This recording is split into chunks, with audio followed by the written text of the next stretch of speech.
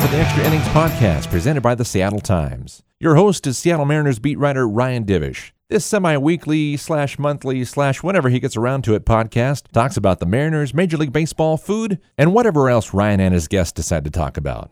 And now, here's your host, Ryan Divish. All right. It's an Extra Innings podcast, special edition, emergency podcast. If you don't know why we're doing this, you're probably living under a social media rock and you aren't listening to podcasts. So, anyways, everybody knows that Kevin Mather kind of put his foot in his mouth, left it in there, and just kept talking or trying to talk with it. He spoke to some Rotarians, yes, the Bellevue Breakfast Rotary Club. Kevin Mather was the guest speaker on February 5th. Why are we talking about it today? Well, the video of it was uploaded to YouTube on February 19th. Some intrepid Mariners fans found it on Twitter or on YouTube and then went through it, listened to it, couldn't believe what they heard, summarized it with some notes, and then it went on Twitter, went viral. Obviously, I had to write about it. Everybody wrote about it. And why? Because the comments were insensitive, obtuse, I'm going to use that word a lot with Larry, idiotic, just unaware, I think is a good word to use in all of this. And so once that all went down, I wrote a story, Larry wrote a column saying that Kevin should be fired, Matt Calkins wrote a column as well, and then Larry and I decided to do this kind of emergency podcast to discuss it.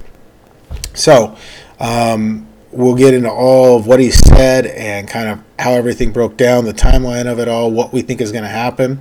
I'm recording this. It's 12:17 a.m. here in Arizona. And as of now, Kevin Mather is still employed. He issued a statement saying that his comments didn't reflect the organization. They were all his own. When you're the president of an organization and the CEO, I'm sorry, but any of your comments reflect the organization and its strategy, especially when you're talking about legitimate baseball aspects. He wasn't talking about politics or anything like that. He was talking about the fundamental workings of this team and how they do things. That represents the organization because of the position he's in. So, anyways, we'll get to Larry. We'll have a long conversation, and then afterwards, I will have the full audio of all of this from the Rotary Club. We downloaded the video, kept it. It's on the Seattle Times website. You can watch the video, but you can also listen to the audio here. So let's get to Larry and I's conversation, and start the show.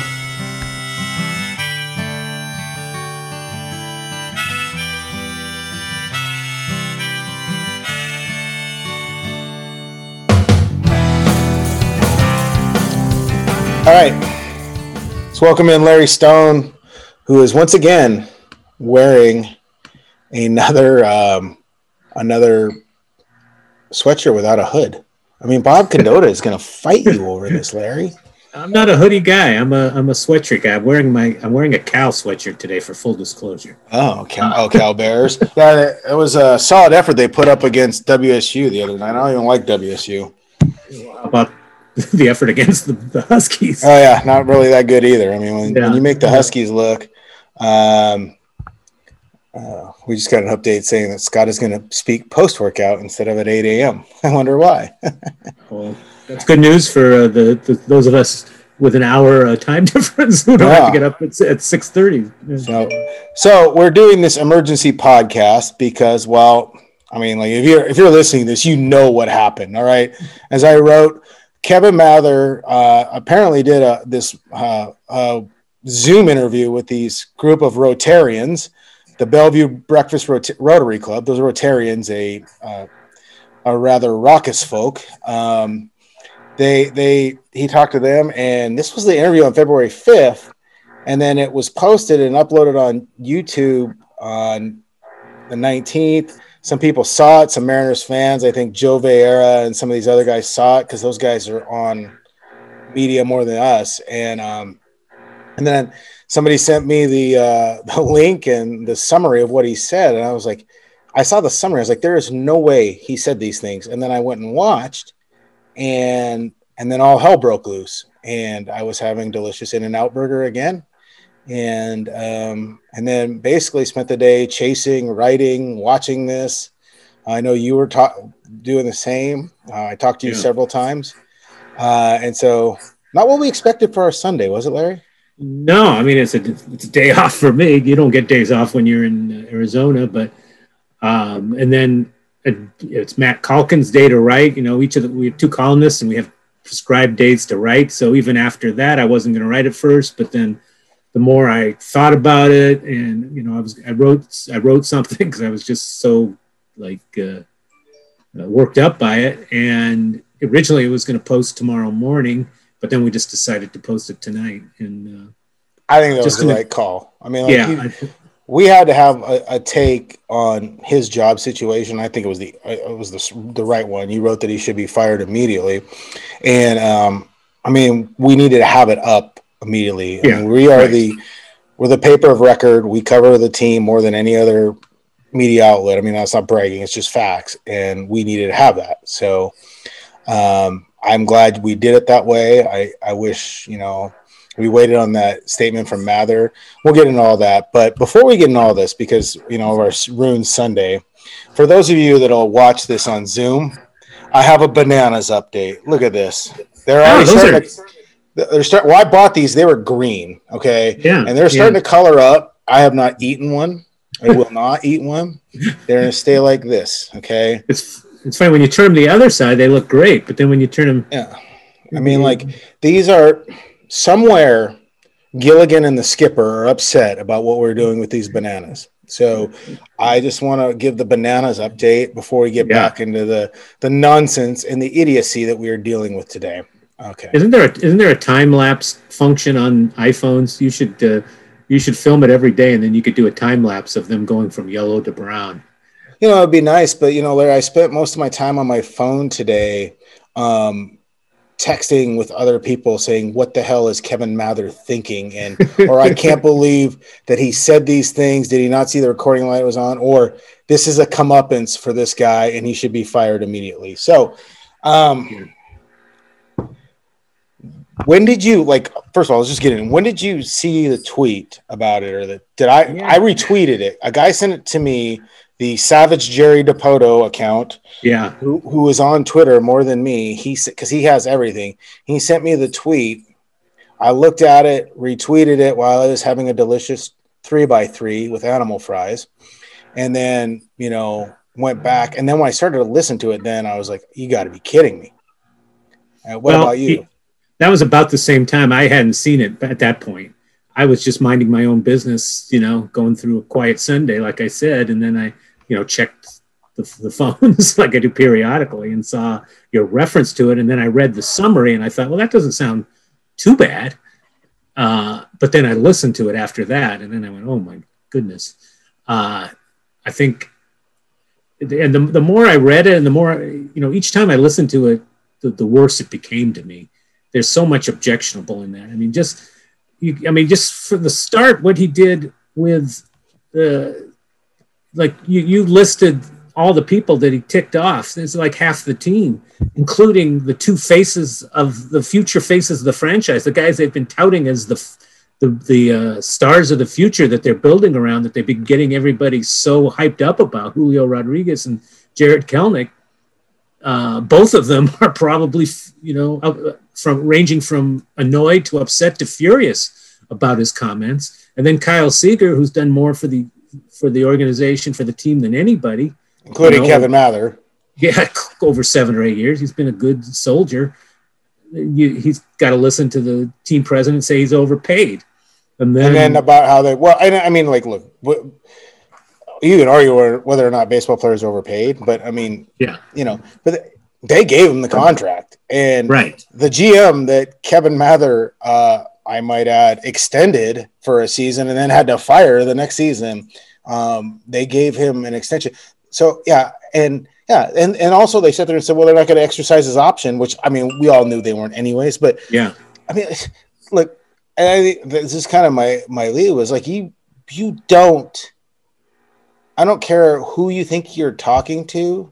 In a public forum, you do not let people see how the sausage is made, or you don't let them behind the curtain. Like, there are probably 25 other team presidents that think along the similar lines of Kevin Mather, looking at players as pieces and objectionable and all this stuff, and this whole obtuse thinking.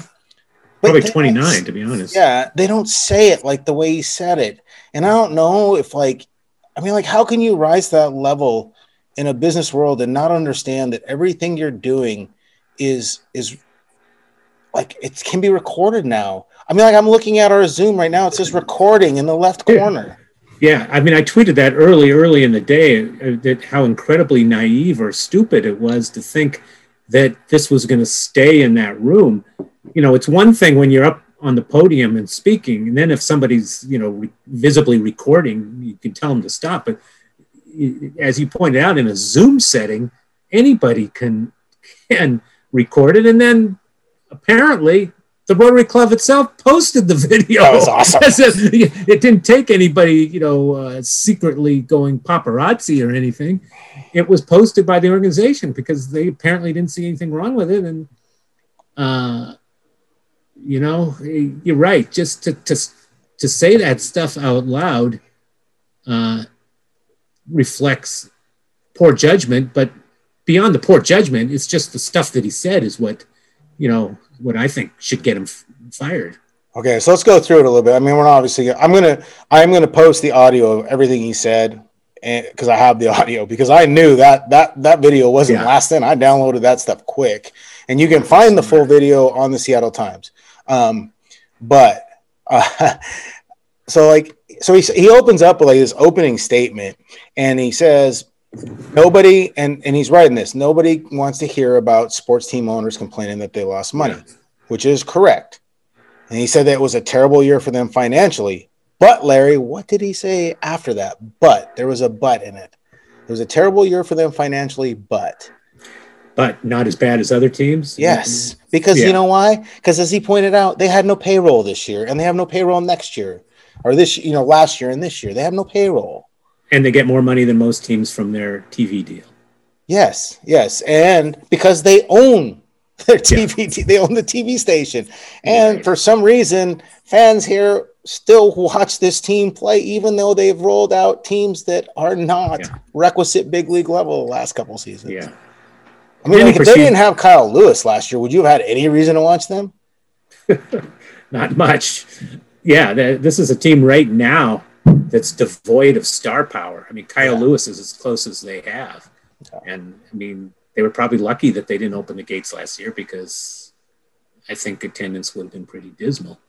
But, so he starts with that. He says that, all this stuff. Like, we lost money, but we didn't lose as much as everybody else. Yet everybody else, a lot of them are spending, and they aren't spending. So then he gets into this weird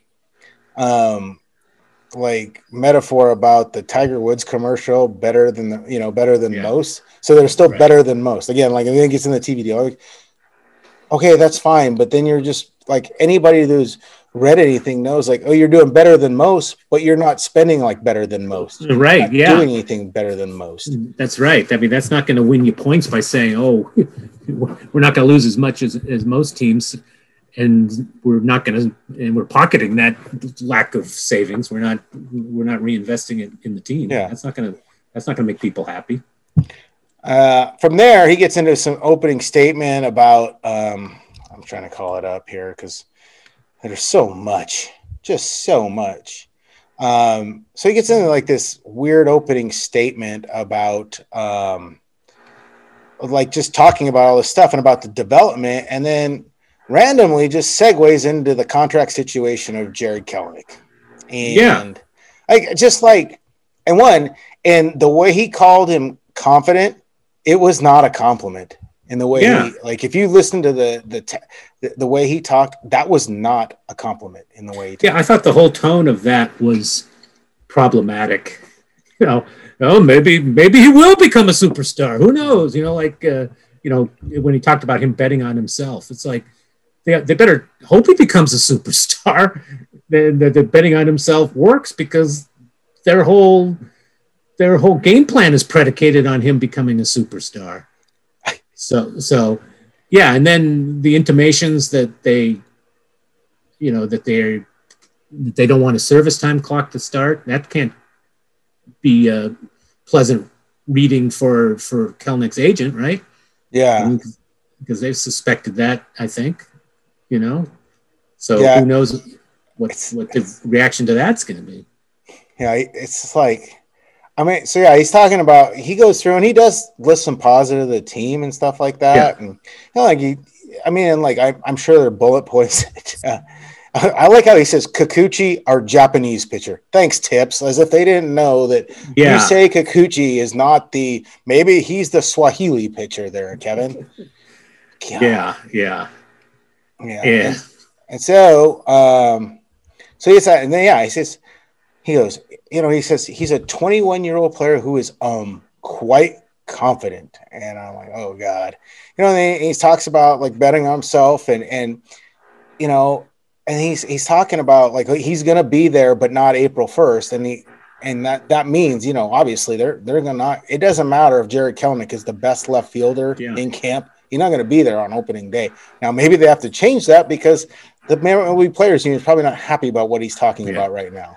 And same with Logan Gilbert. He says he's not going to be on the team. I mean, they mapped out if you're the manager, you want these players thinking they have a shot to make the team. Yeah. You talk about open competition and all that.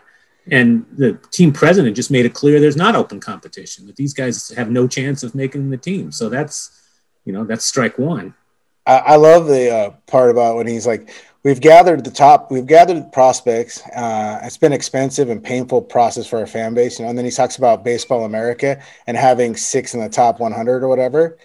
And he says, now when you're lousy in your minor leagues, you dismiss Baseball America and say, these kids, we'll see what happens with these kids. Kids grow up, which Jerry DiPoto and Andy McKay did that year when they were ranked 30th in the farm system. Yeah, exactly. He goes, but since we have 6 in the top 100, we don't dismiss it. We speak quite highly of it. And you're just like, yes, we've seen the tweets. All right, buddy. Yeah.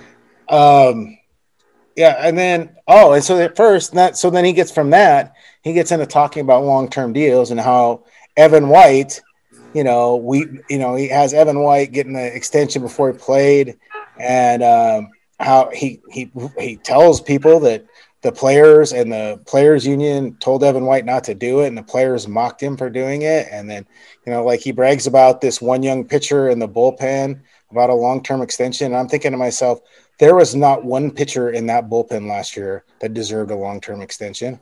When he's talking I think the point of that is exactly that. The more I thought about it, it's somebody who knows he'll never get $23 million saying exactly. saying jokingly almost, hey, offer me $23 million, I'll take it, because this is probably a journeyman type pitcher who will never get that. Because you're right, there's no reliever that would qualify for that kind of deal. No, I like this one too. This is just so unbelievable.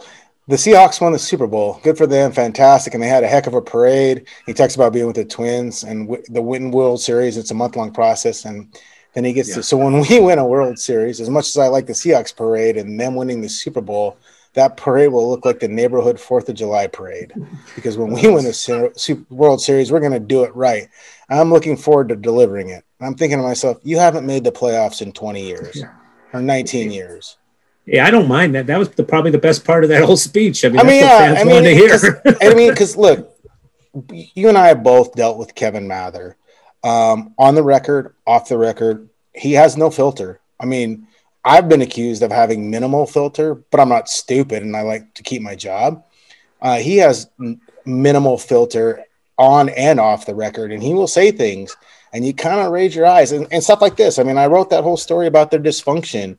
And he talked about how fans had no reason to stay with his team and how mistakes were made. And he basically trashed Jack Sorenzik and Bill Bavasi and all the stuff that they did. But he took this to a whole nother level. Yeah, for sure. And then so he talks a little bit about like when people are coming back with some veiled shots at the union and but then they were veiled. They were pretty open. Yeah. They weren't exactly veiled. They were pretty. Yeah. Cause he's talking about how, remember, the one part is like, he says something like, about how they're going to be, he's talking about going to Arizona, like, and he was mocking the fact that they were starting on time and that they did, how stupid it was that Arizona is like the highest rate COVID and they're starting on time. That That's the doesn't. MLB That didn't Cup stop him from trying to get tickets in the seats for those cacti. Might have been a stupid idea to start early, but we're gonna play it. We're gonna get those guys in the seats if they're gonna play. Right. Well, I mean, he's just parroting the MLB line because Yeah. the MLB pushed for the delay and was upset that the union wouldn't go for it. Yeah. So, but I'm sure Manfred doesn't want him talking like that. Oh no! And he mentioned Fauci and how Fauci said that they could.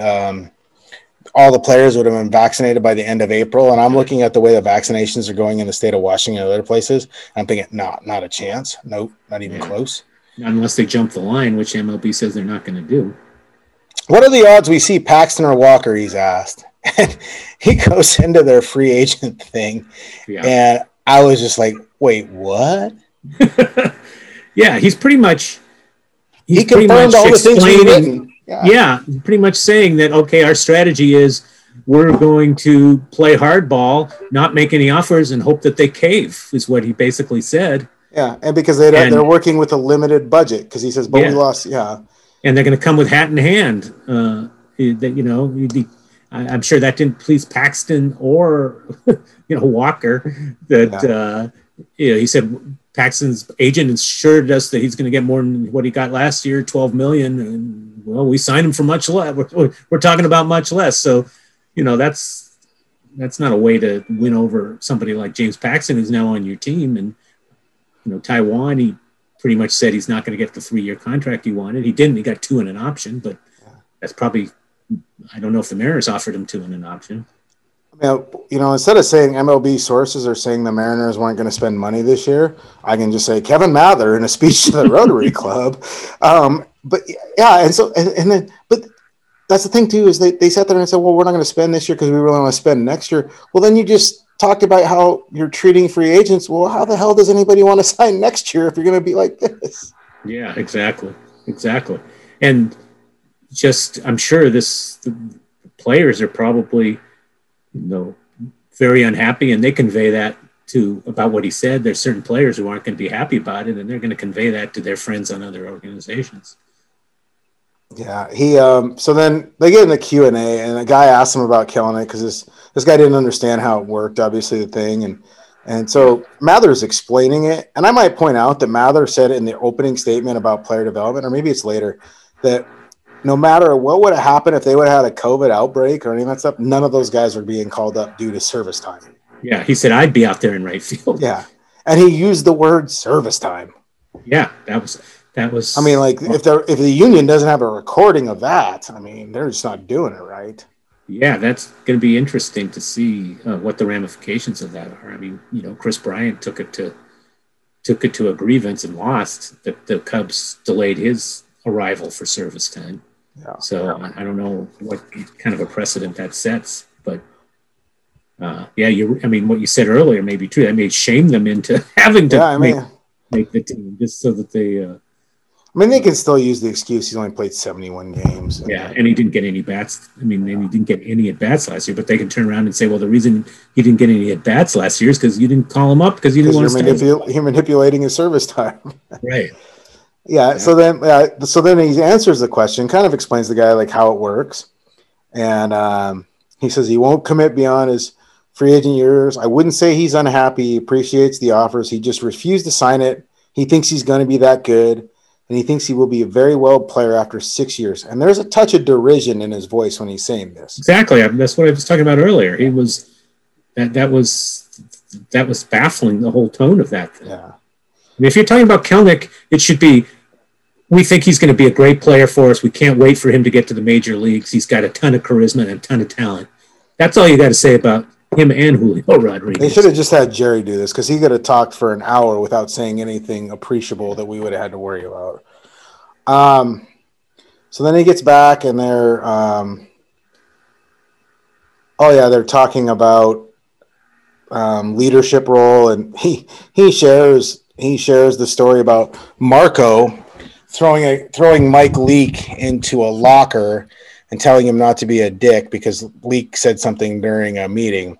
And I've had sources. To be fair, he did not use the word Mike Leake. He just said a veteran pitcher who we traded to Arizona. Yeah.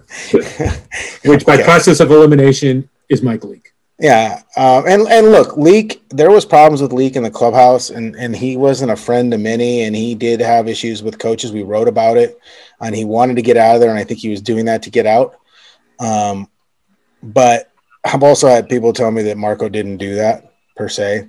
So yeah, when I heard that he pushed him into a locker, yeah, I raised my eyebrows. I wondered if he was exaggerating. Yeah, I mean, Marco's not that type of guy. I think Marco's a leader, but again, I don't think so. Then we get to this line. Let's see here. Oh, well, I thought that's where he called it. He said he's overpaid. It was when he's talking about Kyle Seager, stayed positive with a tremendous attitude. Oh, yeah. I don't know. Oh, yeah. And I have to compliment Kyle Seager. He is a veteran player. He's probably overpaid, but his attitude, and this has been a tough couple of years where we traded veterans and came with young kids who are learning, and Kyle Seager stayed positive and had a tremendous attitude throughout. Yeah, I mean, that's a great statement if you just leave out the probably overpaid part. Yeah, I mean, like, what the hell? That's all. Why do you got to drop that in? And to say that he won't, did he say he won't be back next year, or this is his last year? I mean, I think that was later on. So we get to Julie Seager, his wife, tweeted out, so does this mean we have to sell our house in Seattle? So now you got, Kyle Seager's wife wondering, what's going on. I don't think that Kyle probably thought he was going to be back next year either, but again, who knows? And we get to Julio Rodriguez. And this is something. Can we talk about Kyle Raleigh real quick? Because I think no, that wasn't yet. That's a little bit later because that's after he mispronounces Luis Torrens's name wrong about 17 times. No, I'm just going right down the transcript. So somebody asked, tell us about Julio Rodriguez. Quote, yeah, that was a give me question up on a tee to hit out of the park. Oh, we love Julio. You guys are gonna love Julio. What talent on this kid! And I mean, you talk about charisma. He's got more charisma than anyone in this room. And, boom, that's all you need. Hey, careful. You're treading in on Molly from the Athletics territory. I'm not telling what people to say here. Julio Rodriguez has got a personality bigger than all of you combined. He is loud. His English is not tremendous. Larry, I think Julio's English is pretty good. And I know you wrote a little bit about this. Talk to me about this a little bit. Yes, that was the first one where I went, not the first one, but one of the first ones where I said, okay, he's really stepping in it here. You're asked about Julio, and like the second thing you bring up is his English is not tremendous. His English is tremendous, superb. I did a story in 2019. I went to the Arizona Fall League I think the Seahawks were playing the Cardinals, so I went in a couple of days early so I could do a story on Julio. And I met him in the dugout and did a 25-minute interview all in English. He insists on doing all his interviews all in English because he was a 19-year-old kid who grew up in the Dominican Republic who took it upon himself by studying in his off hours to learn English. And I wrote in the story that his English is impeccable, and it was impeccable. And to cite the fact that his English was not, quote, isn't tremendous. I mean, first of all, this is a teenager who grew up in the Dominican. You shouldn't expect his English to be tremendous, and who cares if it's not tremendous? But it is tremendous. So, I mean, that was just offensive to me on a lot of different levels. I mean, he has a heavy accent. It's great. I love the accent part of it. But yeah, it's he has some verbal tics that he falls back on, but all people do when you're speaking publicly. And this is a kid that should be celebrated. He went through all their programs. Like they had him at the academy. They do the high school degree. They do all this stuff. English as a second language. They do all this work. And that's what he, not to get into again, Molly territory, but like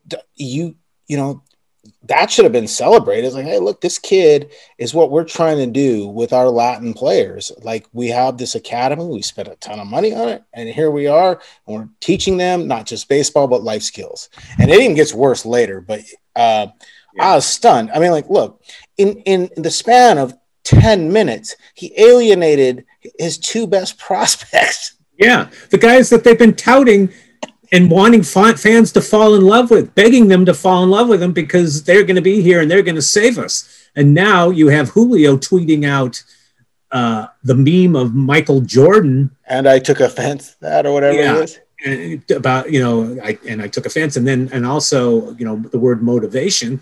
So obviously it struck home with him, and, Jared was already seemingly not too pleased with not being called up last year. And now he knows he's not going to be called up this year. And by the way, he also said that Julio was not coming up this year, no matter what. And possibly said not next year too. Yeah. So there goes, a kid who would be motivated to work earn his way onto the team this year by going out and tearing up AAA or AA or wherever he's going to be, probably AAA, right? Because the season starts earlier. Yeah. And now he reads the team president saying, some people say he's going to be up in 2021. It won't be 2021. It'll be 22 or 23. So that was another unforced error by the team president. Yeah, I was just like, okay, this is not going well as we're listening along. And then he also gets into how jealous that or how bothered that Kelenic is by Julio being ranked higher than him in Baseball America, and he busts out about Kelenic doesn't lack for confidence. Basically, he's calling this kid cocky. I mean, or arrogant. And then he says it's the little things like that bother Kelenic. Maybe, but Kelenic's going to hit bombs this spring. I just know, just to spite them, just to make their lives miserable. He does get into he gets into talking about fans in the stands, and he says that he's talking about safety around T-Mobile Park and how people have to be escorted. And I was like, okay, whatever. Season ticket holders, blah blah blah. All right. Then he's asked about Everett. He managed to call Everett Memorial Stadium a dump. And look, it's an old stadium. It's not great, but you don't have to call it a dump. And then he let it be known that they entertained overtures from Vancouver and Spokane to be their other single A team. So I don't know if Everett knew that. And he said, "Well, we like the owner, so we'll just let it happen." Yeah, but I mean, Everett wants to draw fans. I don't think it helps to have your parent team talk about how bad your stadium is. Okay. So in the Q&A, we're getting to the Caribbean versus Japan and Korea. This is right here. This is pretty not good. I mean, it's not dog whistle stuff, but here's what he says. He's talking about helping players learn English. The question's all about, players from different countries. And he says, some clubs are better than others. 20 years ago, if we signed a 16-year-old kid in the Dominican, we'd send them to a dumpy academy with no hot water rock field. Okay, whatever. Then he was 18 or 19. We'd send him to Peoria, Arizona, put him up at the Hampton Inn and give him $30 a day. Mind you, they didn't have to just give them $30 a day or put them on a dumpy or rock field. They just did that because they didn't want to spend the money. He doesn't even know how to make change. $30 a day for a per diem. Surprise, surprise, they get in trouble. Well, what kind of trouble? Because they don't know. Yeah, I mean, you're not helping them because they don't know how to speak the language. And getting in trouble also has a negative, an implication of, trouble. What is it? Trouble with the law? Or and so he's talking about again. So now he starts trumping their academy and talking about English is taught and how that's mandatory, and high school diplomas are mandatory and all this stuff, life skills. But again, he do it in such a way that it just comes off. I'm going to use this word prickish. Sorry, I don't know if that's going to get us in trouble. It comes off sounding prickish. And then we get to the Korean, Japanese, Taiwan, my people, the Japanese people. And this is my favorite part. We typically, it frustrates me, for instance, we just rehired Iwakuma. He was a pitcher with us for a number of years. Thanks. Again, I think these people know. Wonderful human being. His English was terrible.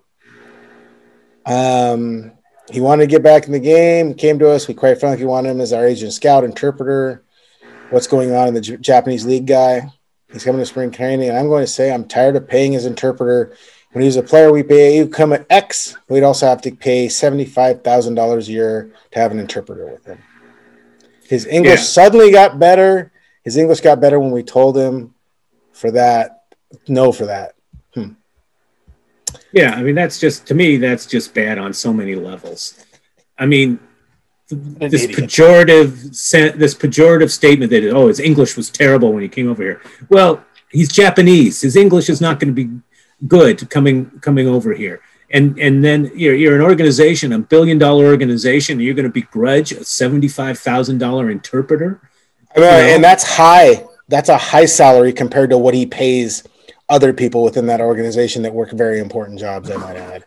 Yeah, and I mean, how many ball players have they spent, as I wrote in my column, tens of millions of dollars to mediocre ball players? This is pocket change. This is couch cushion money, and to get that worked up, just to me, that's eyebrow raising, and to feel such disdain that he didn't learn English, and to imply that he was basically, sandbagging or pretending not to know English. That was that offended me as well. I think Ichiro knew a lot more English than Kuma. He was here a lot longer. Yeah, he was here 10 years. Yeah, Kuma didn't. I mean, like, Kuma understands basic things. I've ran into Kuma in like non-baseball events, and like I'll say hi to him, and he can, he throws together. He understands rudimentary stuff. Yeah. But yeah, again, like, he hasn't, and like, also these interpreters. They're not just interpreters for these guys to talk to the media. This is life. Again, this is a massive life change.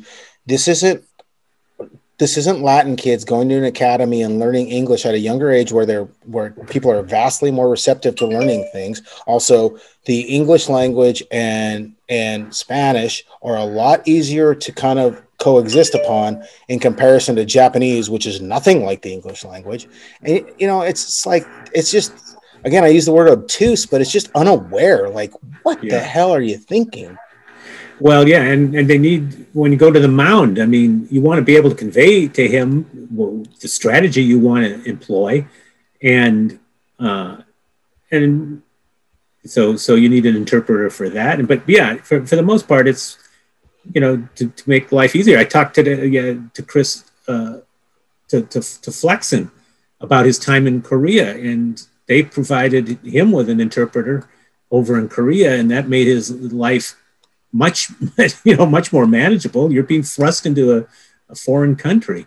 This is an American, one of their pitchers. So why that bothers you, just to me, says a little something about, I hate to use the term, but white privilege and entitlement and all that sort of thing. Yeah, I mean, we've said it before. Like, I said the story about getting called into Lincoln's office, and I just told him, like, you're unaware. Like, you don't get it. Like, you have no concept of, and this is Kevin, and Kevin always tries to portray himself as kind of the everyman type of guy. He likes to have his beers, and he likes to, be that guy from University of Wisconsin, loves to talk Wisconsin football and the Packers and such. But like, this is just stupid, and it's just. There's a disregard there's a whole disregard for his players as people. Yeah. They're just widgets to him on a lot of levels. Yeah. And that's just do I think he's alone in thinking that from ownership groups? No. But again, as we've talked about, he just gave the face and a name for that kind of thinking by doing that. Well, yeah, it's one thing to not have a filter and to maybe think, I'm just among friends here. And that shows, naivete and poor judgment, but that's far less of a problem than what, to me, than what he said and what it reflects, and just an attitude of showing exactly what you said, that they're not people to them. We're going to try and wring every dollar out of them. We're going to try and, figure out ways to pay them as little as we can, which I'm sure every team does, but again, not quite as public about it. But then the stuff about both Julio and Iwakuma comes off a little xenophobic. I'm sorry, what's that? It comes off a little xenophobic. Exactly, it does. And then going back to when he was talking about the new catcher that they got from the Padres, he raved about him, but he called him like 4 times Luis Torres instead of Torrens, which is his name with an N in it. And then he made a crack about Cal Raleigh and about how Cal Raleigh was going to go home for the winter. But then once he saw how good Torres was, he decided to stay, implying that, I was going to go be lazy until I saw how this guy, how good this guy was, which I'm sure, Cal Raleigh is probably their third best prospect as far as timetable to the major leagues, behind Gilbert and Kelenic. And now, probably annoyed him as well. So it was quite the feat to run down this list. I mean, you tweeted out a list of everybody who could have been offended or pissed off by this, and it was like 10 players deep. Let's go through the list. We have Jared Kelenic, check. Julio Rodriguez, check. Two pretty important guys. Marco Gonzalez, check. Evan White, check. Kyle Seager, yes. Hisashi Iwakuma, who they just hired to be a coach. Japanese players in general. Latin players in general. Taiwan Walker, James Paxton, Luis Torrens, the Major League Baseball Players Association, Everett Memorial Stadium, Utah State, Cal Raleigh. Did we miss anybody? I mean, Mariners fans, and not just to mention Mariners fans, because I tweeted this out too, and I know you had the same feeling. He offended every person that works in that organization, that works under him, because every person in that organization, if they'd done half the crap that this guy has done, would have been fired without pretense or without regrets by Kevin Mather. Right.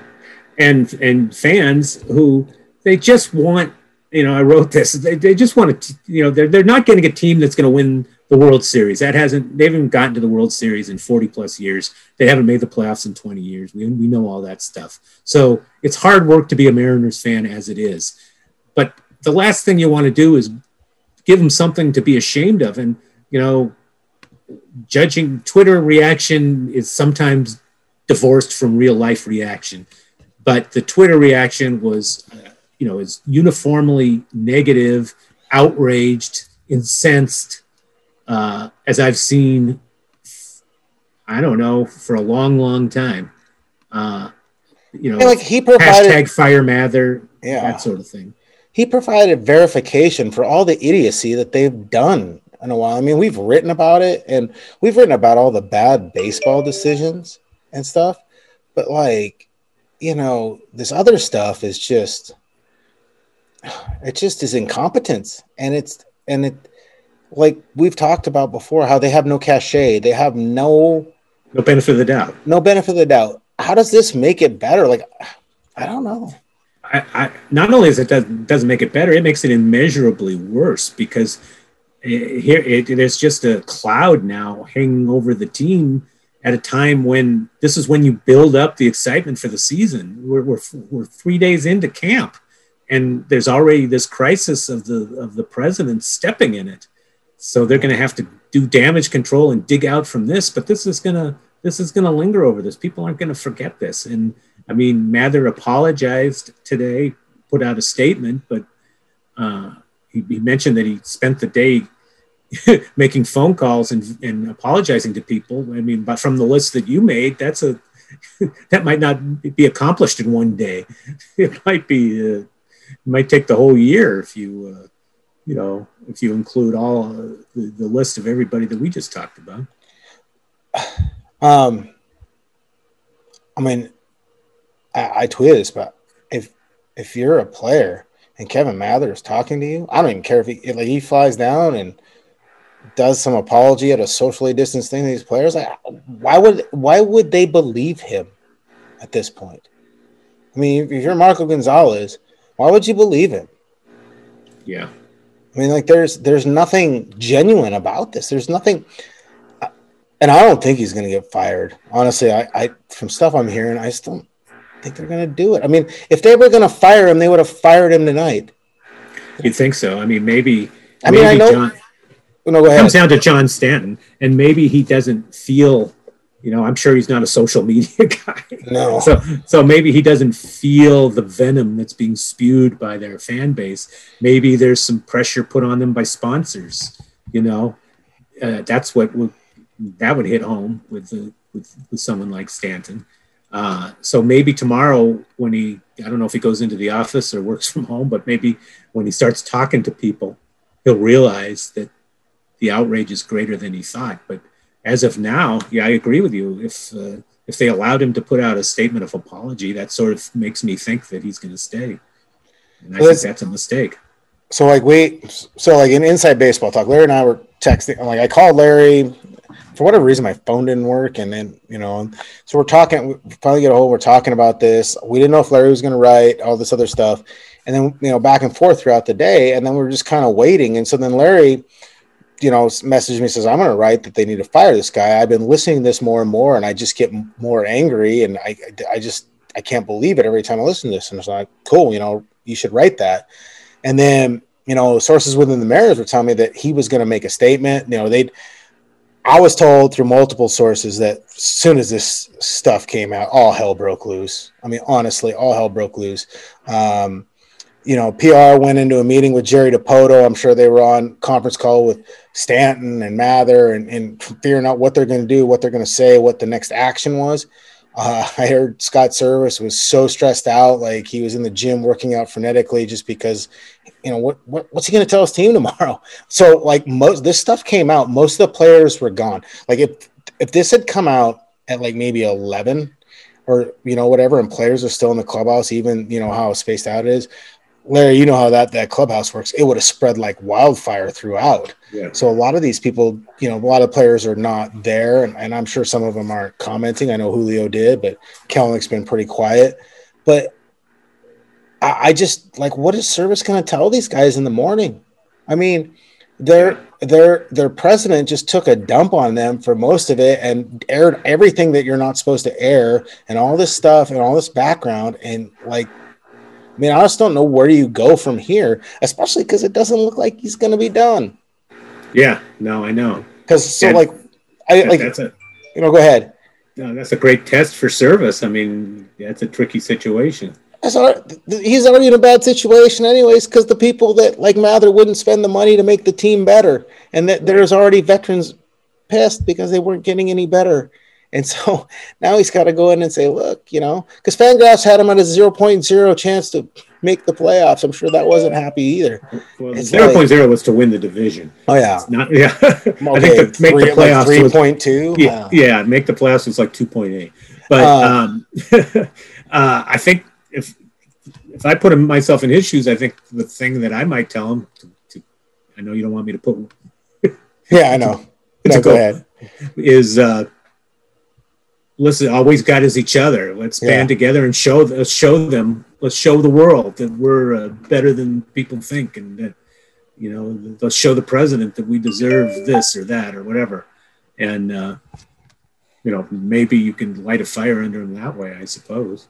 Yeah, I mean and you can try and bunker in the us against the world mentality, but when it's us against the people that pay your checks, it's a little bit difficult. This isn't like Major League. I mean, it was a great storyline, but they're not removing slips of paper. And at the end of the day, talent still matters. And the guy that made this comment made sure that they didn't have as much talent as they should have. Right.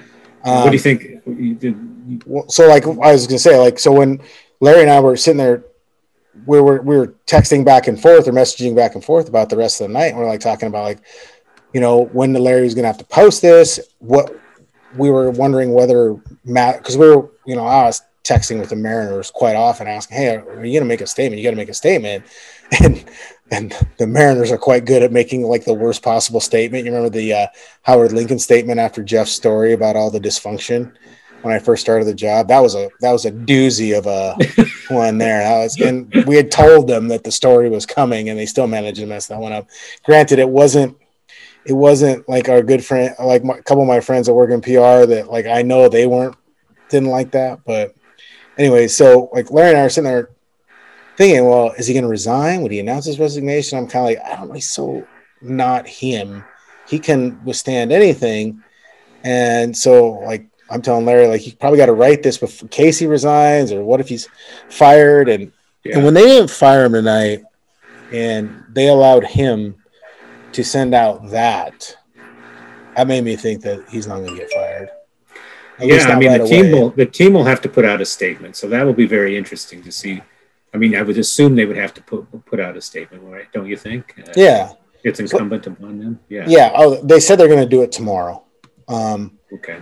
But let's let's take a look at his statement for a second, Larry, because I know, and it was kind of funny. Like I'm trying to write, I post a statement, I'm trying to update the story, and all of a sudden I kind of get, you get notifications from people that you follow, and Bill Shaken tweets to me exactly what I was writing. But Mather says, he offers the apology to the Mariners organization, players, and fans. No excuse for my behavior, and I take full responsibility for my lapse in judgment. My comments were my own. They do not reflect the views and strategy of the Mariners baseball leadership, who are responsible for decisions about the development and status of the players at all levels of the organization. Larry, what's Kevin Mather's title again? He is president and chief executive officer.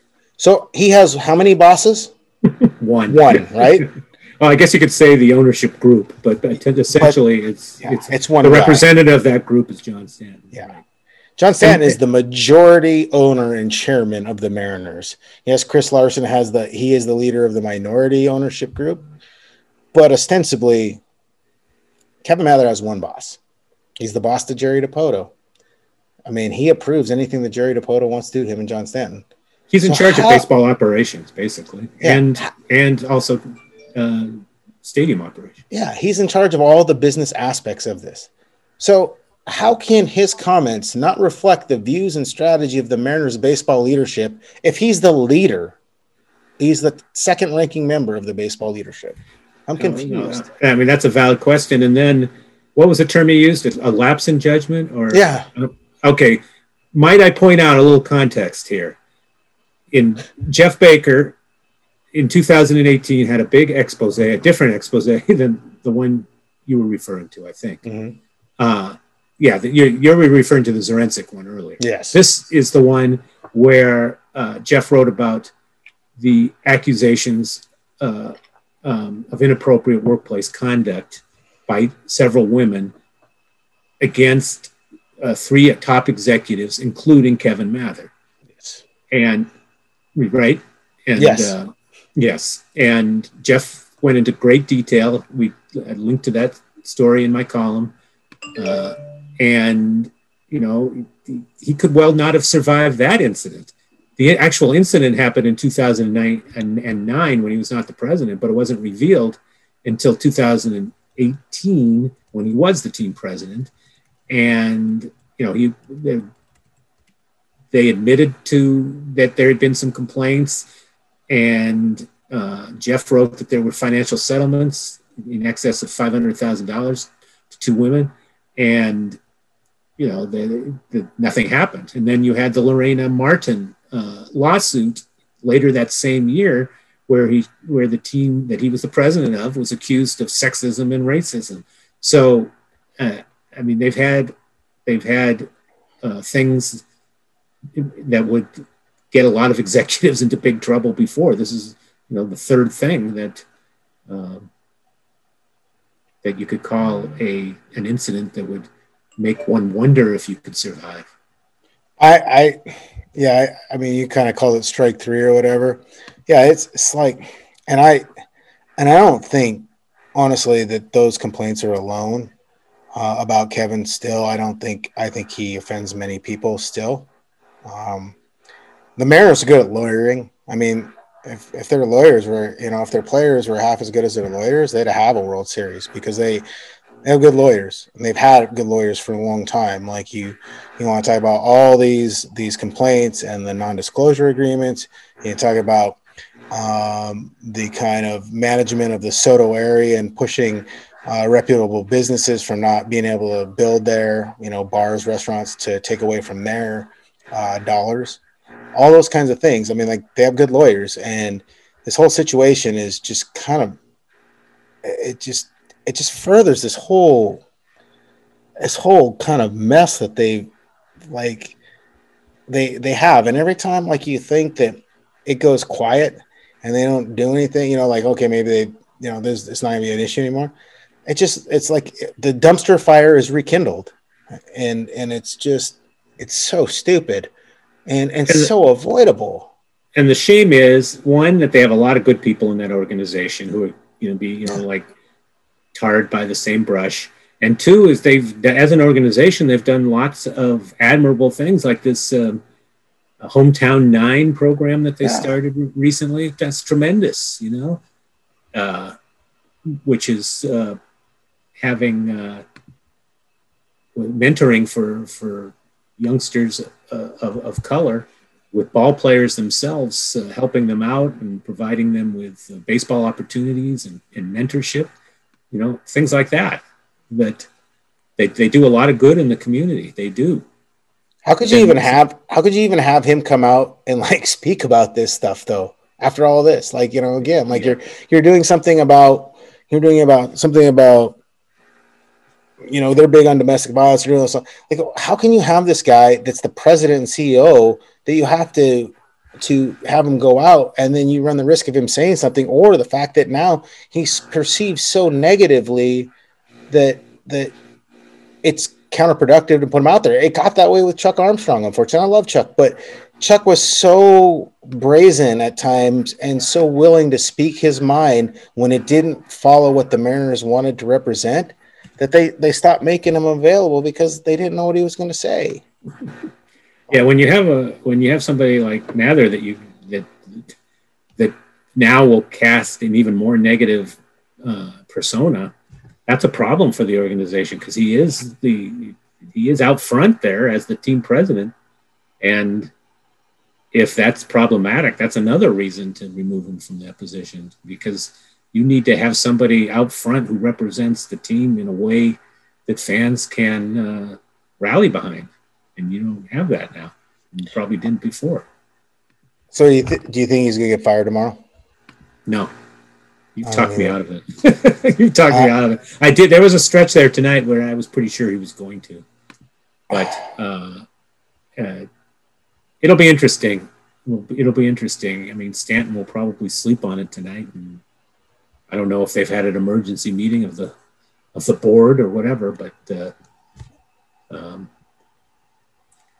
it would probably be a good statement to the players in the clubhouse who aren't too happy right now. I don't know how it works. I assume as a CEO, he has minority ownership stake. Can they? I mean, Kevin Mather? Yeah, I would assume he generates some of that. But like, is there any?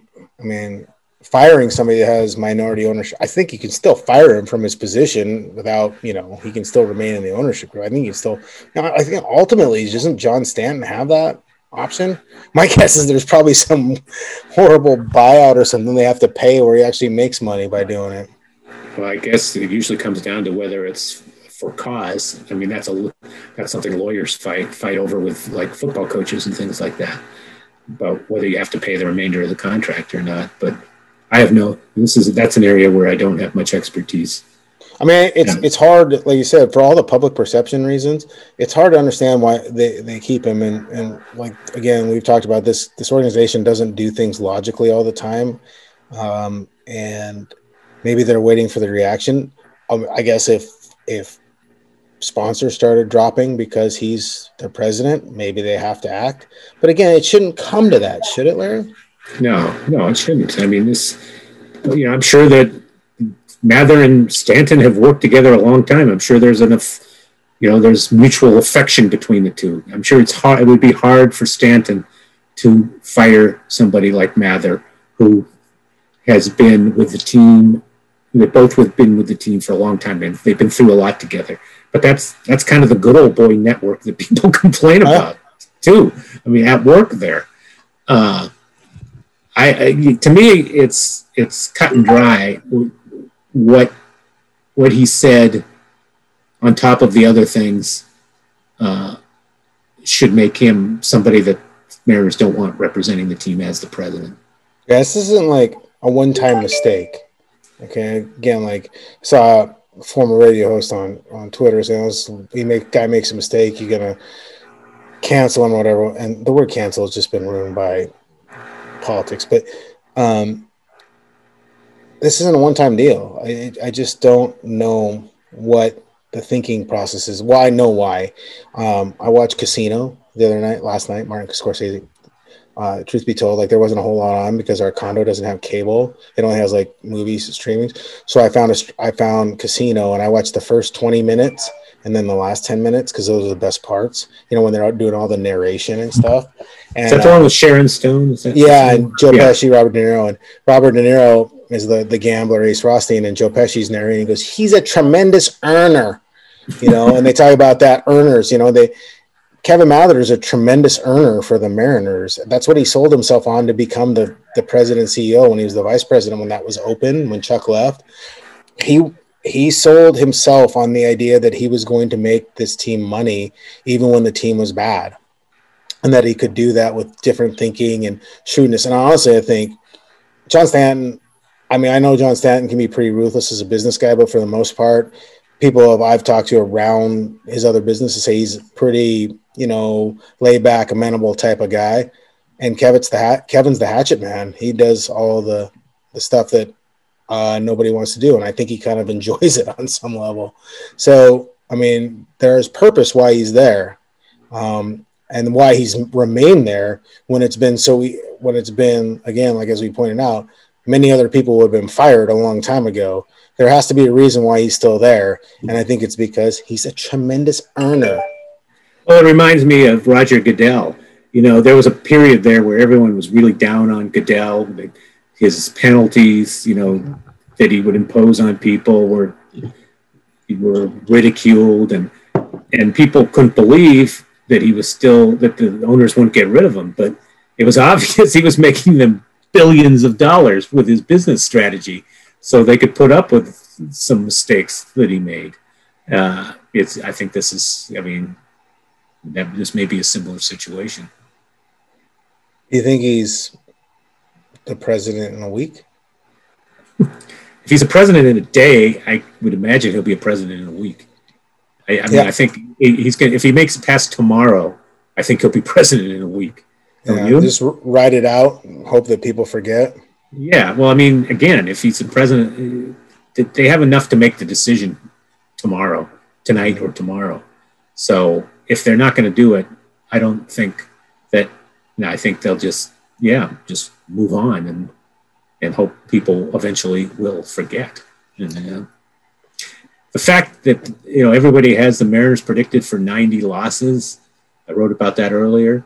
PECOTA and all the projection systems have them for, I think, 89, 90, or 91 losses, which is going to compound matters because even with, all the happy talk about the prospects coming in the future, it's going to, it could well be another struggling year. And that's not exactly going to win over fans to the Mariners' cause. The winning forgives a lot in the sports world, and if they were on the verge of winning the pennant this year, everything coming together, that would help this blow over. But there's a very good chance it's going to be the opposite. So there's just going to be more acrimony from fans if that happens. I mean, Panther did say that he expects the second half of this coming year to be better than the first as guys like Kelenic and Gilbert get better from their experience of being up in the major leagues. That's what they need to happen, is to have those guys leave you with a good feeling for next year. But it's easy to see. We've talked about it ad nauseum about how this season doesn't look good and how it could blow up on them. Yeah, I mean, I still think they're a 90-loss team. They might be an interesting 90-loss team. There is that aspect of it. Like, they have those young kids come up and they lose games, but they're interesting. They play hard. That's fine. But I just, and you know what? I there are a ton of fans saying I'll never watch this team again if they keep Mather and all that stuff. But if the team gets good, everybody comes back. For sure. Good. I don't know if they're going to get good. Honestly, I don't know. I think they're eventually going to get good. I really do. I mean, you do have two genuine stars that are going to be in their outfield within 2 years. I mean, it would be hard to see those guys bombing out, Kelenic and Julio. They've got enough pitching coming, I think. And and they have a payroll that can grow. That's going to be the test to me, is the commitment of ownership to truly go out and get some. I mean, imagine these young players, and then you add 2 marquee players. You go out and say, okay, we're going for it this year. We're going to sign a great shortstop and a great pitcher. It's going to cost us $300 million, but we're going to do it. And that's what they're going to have to do. And then you add that to the core that's coming, then I think you have something. I was just kind of looking at that email about the delayed service thing. Maybe they will. I haven't looked at it yet. It just says he's going to be after workout time. Maybe they will. Maybe they're going to send out a statement saying that he's been removed. I don't know. I just think like this is my thinking. I don't think they want to fire him. Because again, earner, tremendous earner, Ace Rothstein, tremendous. I don't think they want to fire him, but I think it might come to the point where they're like, we have to do this. Because I feel like, like I said, all the transgressions in the past, he would have been fired in the first place. So he's made it this far. There's a reason why he made it this far. There's maybe a reason why they think they can weather this again. Because they can come out and say, I was like, well, no, this was taken out of context, or this isn't really what he meant. But the context is there. In most of the context, it was I use the phrase unforced error. The questions weren't even hard. They weren't even. No, he offered up the idiocy on himself. Exactly, and the context is he said it. What more context do you need? And it's right there for everyone. Maybe they think they can withstand it. Make it 5 more days, and then games start, and everybody starts focusing on games and stuff. I don't know. But I mean, again, you have a situation where there's no need this year to sell 30,000 tickets a night because there's not going to be a stadium open for that many. So I don't know if that's a factor in their decision or not. You don't have to worry about the ticket buying public for another year because of COVID. I mean, maybe they'll have 10,000 a night. I mean, you could find 10,000 people to watch a baseball game anytime, anywhere. Oh, yeah. I don't know. I'm very curious what's going to happen tomorrow. Like I was pretty certain, listening to, talking with some sources in the organization, that he wasn't going to be fired. And then, you think about it, maybe they're just waiting to see, and maybe they're waiting to see if they had some contact from sponsors saying, we're not going to do this. That would, But he certainly wouldn't be the first person to issue an apology and think that was going to get him off the hook and then find out it didn't. Well, it was a pretty crappy apology anyways. But yeah, I mean, like I said earlier, I think a lot will be determined by what kind of feedback Stanton senses and what he's hearing from his people. He hears from movers and shakers. If he gets a bunch of texts and calls saying, you got to get rid of this guy, maybe that will happen. Maybe a Sunday afternoon isn't the day to feel that. I mean, he's on the boards with all those guys like at Costco, or he's buddies with all those guys at Costco and at Nordstrom, and he's on a ton of boards. I mean, he's around with some of the most prominent people in the community. And if Kevin Mather makes the Mariners radioactive to where these teams don't want to get around him, I mean, I just think it's simple. The guy put his foot in his mouth, and I don't think he even cared that it was in his mouth because he just kept talking, And granted, he may have thought that the forum was off the record or casual, but it's on a computer. Again, even if he thought it was off the record, and I've talked with him off the record, and he said a lot of things to me off the record. These are indicative of how he truly thinks and how the organization truly thinks. I don't care what he says in his apology. He's the president, and this is how the organization is steered. I just don't know that you walk that back. Like there's any way to walk it back and sit there and say this all is better, especially because it's a win. I agree with you 100%. And it's amazing. I mean, February 5th was when he spoke. That was 16 days ago. I mean, I was wondering today, did Kevin Mather wake up realizing today was the day that his career would hang in the balance? So he probably had no clue. Well, I think he's woke up that a couple times, but yeah, still. I mean, there was probably no sign that this was going to explode. He spoke over 2 weeks ago.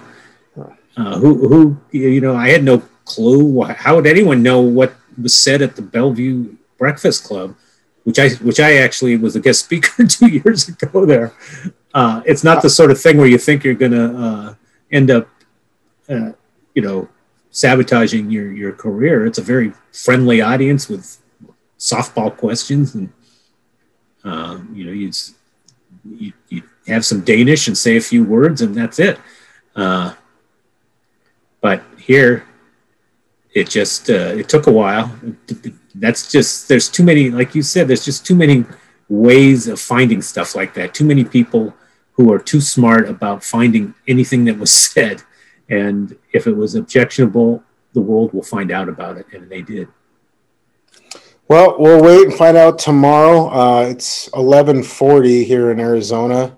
10:40 in Washington. Larry's been usually asleep well past this.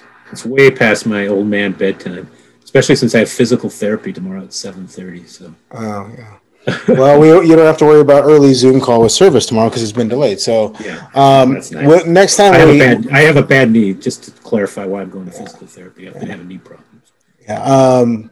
Hopefully, the next time we talk to you, it's not about this. But again, if they were to honestly though, if they turf Kevin Mather, it's not like we need to have an emergency podcast on this. This was just so out of the blue. I felt like we had to do it. So next time, hopefully, we're talking about baseball. I'll actually have insights of being on the field and seeing guys, and we'll go from there. So, all right.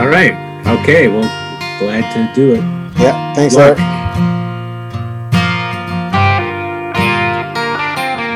All right. Here is the now infamous speech / Q&A from Kevin Mather, Mariners CEO, to the Bellevue Breakfast Rotary Club. It was done on February 5th and uploaded to YouTube on February 19th.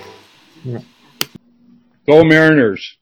Our speaker this morning is Kevin Mather, who's the president and CEO of the Mariners. His bio is online, so I'm not going to go through that, but I'm going to go through something else that I heard recently from Kevin when he did actually an interview with Junior Achievement that was a virtual interview that a lot of people attended. Kevin's a UW graduate, but it's Wisconsin, not Washington. He was the first in his family to be a college graduate. And after he got out, he went to work for KPMG. One of the clients that KPMG had that he worked on was the Pohlad Company. Carl Pohlad, the owner of the company, was a self-made man and was a billionaire before he passed away. He was also the owner of the Minnesota Twins, and after 1 year with the Pohlad Company, Carl asked Kevin to go to work for the Twins, and Kevin did. And he was there for 5 or 6 years, during which they won a World Series in 1991. The cool thing about their relationship was that Kevin always thought of Carl as a mentor, and Carl really had a great friendship with Kevin and mentored him throughout his career until he passed away in 2009. So we hope Mr. Pohlad rests in peace, and we look forward to Kevin sharing the sea change going on with the Seattle Mariners. Kevin, please take it away. Bob, thank you for that.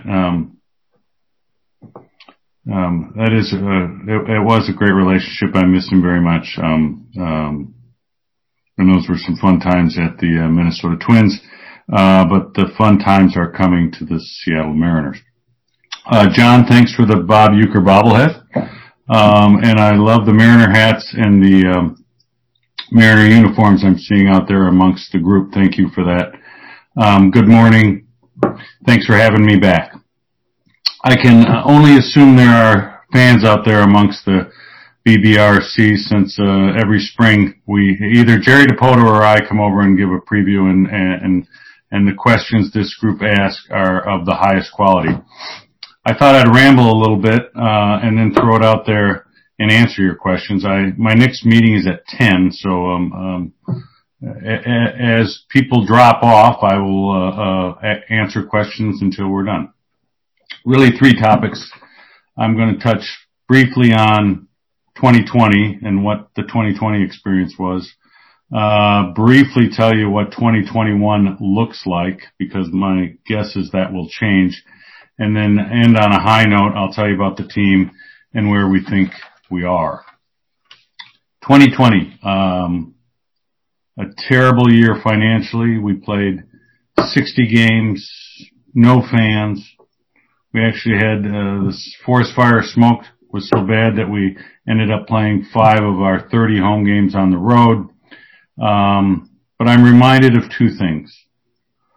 One, no one cares if wealthy sports team owners lose money. Shut up and move on. And number 2, I'm reminded of a Tiger Woods putt. Those of you that are golfers know what I'm talking about. It's on a commercial now on television. It's TPC Sawgrass, and Tiger Woods hits this long putt down the hill, and the announcer says, "That's pretty good." Long pause, and he says, "Better than most." And then the putt falls in the hole, and the crowd goes crazy. Why do I think of that better than most commercial? It's because the Mariners, as bad as our year was financially in 2020, we were better than most. And I attribute that to luck. Better lucky than good. It was a low year. We were at the very bottom of our rebuild step back cycle. So our payroll was as low as it was going to get, thank goodness. And we also have a television deal with Root Sports, and we punch well above our weight on the television deal. We had 60 games, and we per game got a lot more than we probably deserved as compared to other similar sized markets. So terrible year financially, but we did better than most of the other professional sports teams. Second thing and last thing I'll say about 2020. When we decided to play 60 games, every team was allowed 60 players to bring to summer camp. It was a spring training summer camp. You were going to have 26 to 28 players on your major league roster, and you were going to have 30 to 32 players on your taxi squad. And the protocols, they got tested every other day. They weren't in a bubble, but they were in a bubble. And the taxi squad was the same way. They were down in Tacoma at Cheney Stadium, but they were in a bubble and tested every day. We made the decision when we invited the 60 players, we made the decision to invite 15 prospects. Our top prospects were all in Tacoma for, summer camp was 30 days, and then Tacoma was a 60-day practice exhibition game. We brought 18, 19, 20-year-old kids who never would have seen T-Mobile Park or Cheney Stadium if not for COVID. And so as devastating as 2020 was on player development and getting better, we took a risk and brought kids in, our high-end prospects, and really got to know them. They got high-end instruction in Tacoma. The risk was if our major league team had a COVID outbreak or injuries and we had to call people up from the taxi squad, we were a little short on players because there was no chance you were going to see these young players at T-Mobile Park. We weren't going to put them on the 40-man roster. We weren't going to start the service time clock. There were all kinds of reasons that if we would have had an injury problem or a COVID outbreak, you might have seen my big tummy out there in left field. You would not have seen our young players, our prospects, playing at T-Mobile Park. The risk paid off. We had a great year in development for 15 of our prospects. As the season went on, other general managers around the league realized they missed an opportunity, and they went to the commissioner and asked to expand the taxi squads, add 10 more people to the taxi squads. The commissioner pondered it for a few days and concluded it wasn't worth the risk. So I would like to thank Jerry DePoto in our baseball department, but on the bright side of 2020, we did better than most of the clubs as far as player development. Thank goodness 2020 is behind us. Let's move on to 2021. And I'm going to end this the same way I started. I'm embarrassed to tell you that spring training starts on February 17th. Pitchers and catchers report to Arizona, the state with the highest COVID infection rate in the union. But on February 17th, the pitchers and catchers will report. There is a new spring training schedule coming out. Don't buy your plane ticket quite yet. One, the schedule is going to change, and two, it is not clear that we can have fans in Peoria, Arizona. 75 players will be invited to spring training. No minor league spring training until the major league team leaves to start the season. So minor league spring training will start in April after the major league team comes to T-Mobile Park, reduce the risk of infection. Our opening day is April 1st here at T-Mobile Park. We will play a 162-game season, as normal can be. Our interleague opponent is the National League West. There will be no expanded playoffs, no designated hitter in the National League, no 7-inning doubleheaders, no runner on second base in extra innings. Yes, the union and Major League Baseball could not come to an agreement to push the season back. We tried to push the season back a month so that the players would be vaccinated coming out of spring training, end of April, start the season in early May, play a 154-game season. We could not come to an agreement, and that I will end 2021's introduction by saying that is also embarrassing. Finally, on a high note, I'm going to talk about the team. We think we are in a fantastic spot. We believe the American League West is on its way down. We believe the Mariners are on their way up. This could be a lot of fun for a lot of years. 2021 is probably a stretch as far as making the playoffs, but a few highlights. At first base, we have Evan White, Gold Glove first baseman, and he struggled at the plate last year statistically, but the analytics department will tell you that he is a fantastic hitter, and he hit the ball hard and had a lot of bad luck snake bites last year. He's going to be a good hitter. Don't worry about Evan White. Dylan Moore will be at second base, or our utility player, perhaps left field in April. We are trying to sign a second baseman as we speak. J.P. Crawford is a Gold Glove shortstop. Kyle Seager, this is probably his last season as a Mariner. He will, and I've already told him, he will be a Mariner Hall of Famer when he's done playing. And last year he seemed to find the fountain of youth, had a fantastic year. We expect the same in 2021. We traded with the Padres last July and picked up a catcher named Luis Torres. Luis Torres is a fantastic catcher. He's young, he's controllable, and he had such a good breakout with the Seattle Mariners that our minor league catcher of the future, Cal Raleigh, decided to stay. He was going to go home at the end of September, and he decided to stay and go down to Arizona and work in the camp because he realized that his playing time might be shortchanged by Luis Torres. We picked up Ty France in the Padres trade, third base, DH, second base, first base. I really want to remind everybody of Mitch Haniger. Mitch Haniger was an all-star in 2018, was off to a great start in 2019, had a devastating injury, has been out for 19 and 20. He is healthy. He is in the best shape of his life.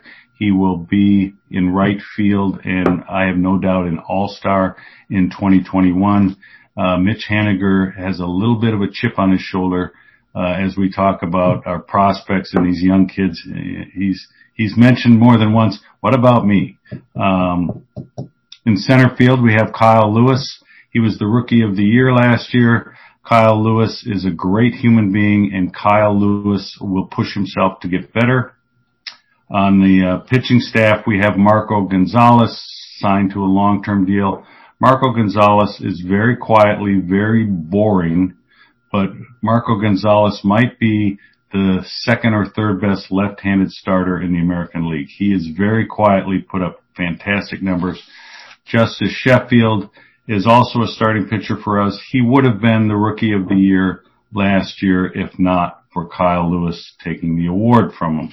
I enjoyed whispering that in his ear as we made a presentation on the field last September. Kikuchi, our Japanese pitcher, was much better last year. His numbers didn't show it, but he will be one of our starting pitchers. We will run a 6-man rotation like we did last year, and we are in the process of trying to sign yet another starting pitcher in the next week or so. We've made several additions to our bullpen. On the minor league side, Jared Kelenic, we've been talking about him for a year and a half now. He will be in left field in April. He's a 21-year-old player who is quite confident. We offered him a long-term deal, 6-year deal for substantial money with options to go farther. And after pondering it for several days and talking to the union, he has turned us down. And in his words, he's going to bet on himself. He thinks after 6 years, he's going to be such a star player that the 7th, 8th, 9th year options will be undervalued. He might be right. He might be right. We offered, and he turned us down. On the mound in April, you won't see him on April 1st, but by mid-April, you will see a young man named Logan Gilbert. He's the real deal. He's a top of the rotation pitcher. And I can't wait to see him at T-Mobile Park. I mentioned Cal Raleigh. Cal Raleigh is our catching prospect. He will be here sometime in 2021. He's a switch-hitting catcher that we really think highly of. Him and Luis Torres will probably share the duty for the next 6 years.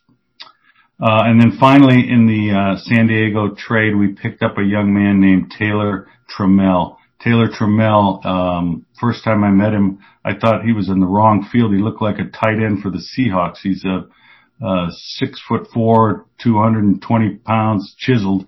But he's an outfielder that will be here in 2021, probably back half of the season. The point of all this is we have young players, very highly thought of young players that will be here in 2021. And as they learn and grow, we think the back half of 2021 will be better than the front half of 2021.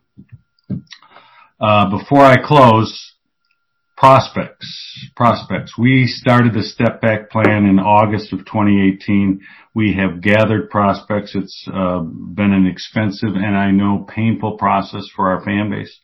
But we have in the top 100 Baseball America. Now, when you're lousy in your minor leagues, you dismiss Baseball America and say, we'll see what happens. Kids change, kids grow up. But since we have 6 of the top 100, we don't dismiss it. We speak quite highly of it. There's 30 teams in baseball, and the Mariners have 6 of the top 100. I can do the math on that. We're doing quite well. We actually have 2 in the top 10. These players arrive in 21, 22, 23, which gets to my point. I think this is going to be a lot of fun for a long time. We will offer long-term contracts. We did a long-term deal with Marco Gonzalez. We did a long-term deal with Evan White. When I say a long-term deal, he had not played a game in Major League Baseball, and we signed him to a $24 million contract, overpaying him in year 1, 2, and 3, fair in year 4, 5, and 6. And then if he's a superstar, we have the option to exercise and keep him in year 7, 8, and 9. Now, weep not for Evan White, but if he's a superstar, we're only going to pay him $15, $16 million a year. On the free agent market, he might get $22, $24 million a year. So we took the risk in the early years, and he took the risk that he's a superstar in the later years of his contract, and he's probably underpaid. He took a lot of heat for signing that deal. The union really pushed back and said, don't do it. But I like Evan White. He's a nice young man, and he made the comment. He said, I have $23 million guaranteed. That changes a person's life. I'm signing the deal. And if I'm good and they pick up my options, I'll have $55 million guaranteed. That changes my family, my grandkids' lives. I like the young man. We will offer more long-term deals, and there's a certain pitcher that I won't mention who was in the bullpen at T-Mobile Park during our summer camp, and this was reported by one of the coaches. The players were sitting around talking about Evan White, and, you know, he made a mistake signing this long-term deal and da-da-da.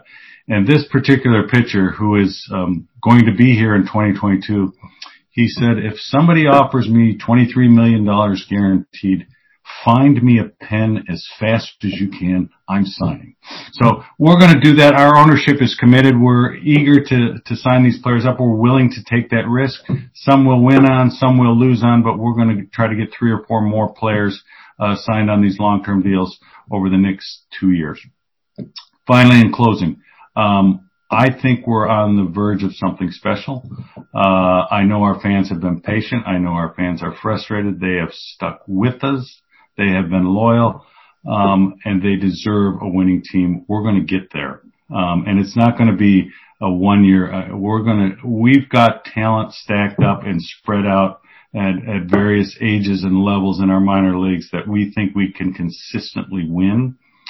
We also have an ownership group that is committed to winning, and they will spend money. When we need to go get a starting pitcher or a free agent left fielder, we'll go do that. So we're very much looking forward to delivering to our fan base. I close with the Seahawks won the Super Bowl. Good for them, fantastic. And they had a heck of a parade. Bob opened with the story of the Twins and the World Series. We had a parade in Minnesota, and when you win a World Series, it's a month-long process. There's a best of 5 series, best of 7 series, best of 7 series, and it goes for a month. So when we win the World Series, as much as I liked the Seahawks parade and them winning the Super Bowl, that parade will look like a neighborhood 4th of July parade, because when we win this World Series, we're going to do it right, and I'm looking forward to delivering. With that, this group always has great questions. Best process is for me to read them, or do you want people just to speak up? I'll do anything you want. I'm available all morning. We can have people speak up. Thank you, Kevin. And there are a couple of questions from the chat. So, John, do you want to start with your question? Yeah, Kevin, what about getting to go to games? And if people can go to games, are they going to have to wear a mask for 3 or 4 hours outdoors? It's a question I don't know the answer to. We have worked closely with the city, the county, the health officials. The Seahawks tried to get fans for their playoff game, and I told my staff, I said, let's just hold their coat and stay out of this one. And they were not able to do it.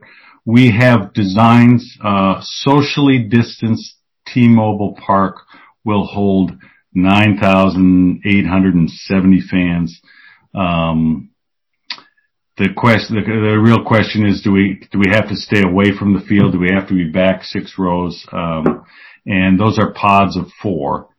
I'm afraid one of the issues the county is going to have us do, at least in April and perhaps May, is the pod of 4 has to be from the same household.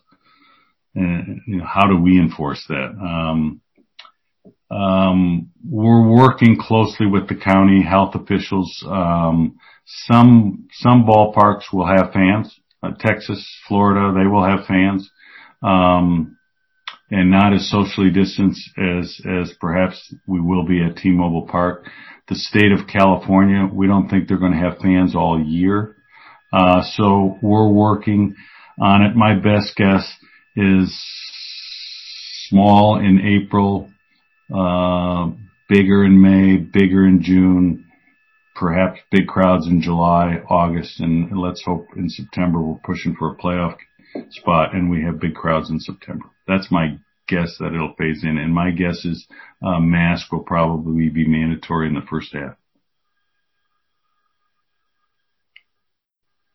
But that's all, I'm still hoping to have fans in Arizona. And that's the end of the month. We really wish, we talked to the national health officials. I'm not supposed to say his name, but the commissioner talked to Dr. Fauci. And if we could have pushed spring training back a month, Dr. Fauci thought that the players would be vaccinated before they left at the end of April. And we could start early May and have our players vaccinated. We could not come to an agreement on that.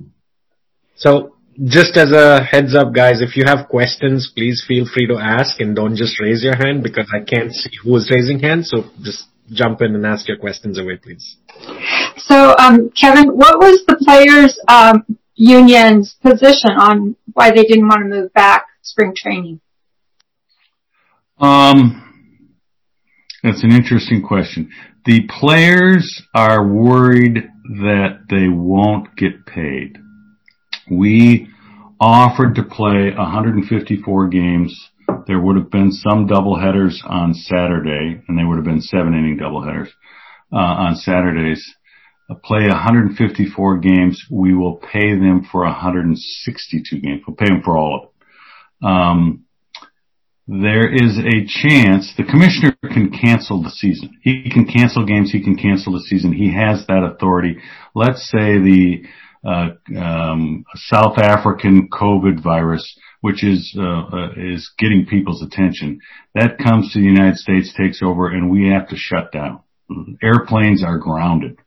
At that point, the commissioner is going to have to cancel at least a certain number of baseball games. And as he told me the other day, he said, if we play a 10-game season and I tell the owners that they have to pay the players for 162 games, I better have my resume updated. The players wanted guaranteed 162 games, and the commissioner basically said that's a non-starter. I can't take that risk. There is a high level of distrust between the union and the management currently, and I'm very worried about what's coming in the future here. Good question. I could go on and get into more details on that. Kevin, there's a question in the chat from Scott. Scott. What are the odds we see Paxton or Walker? That's a good question. Paxton has surprisingly not signed.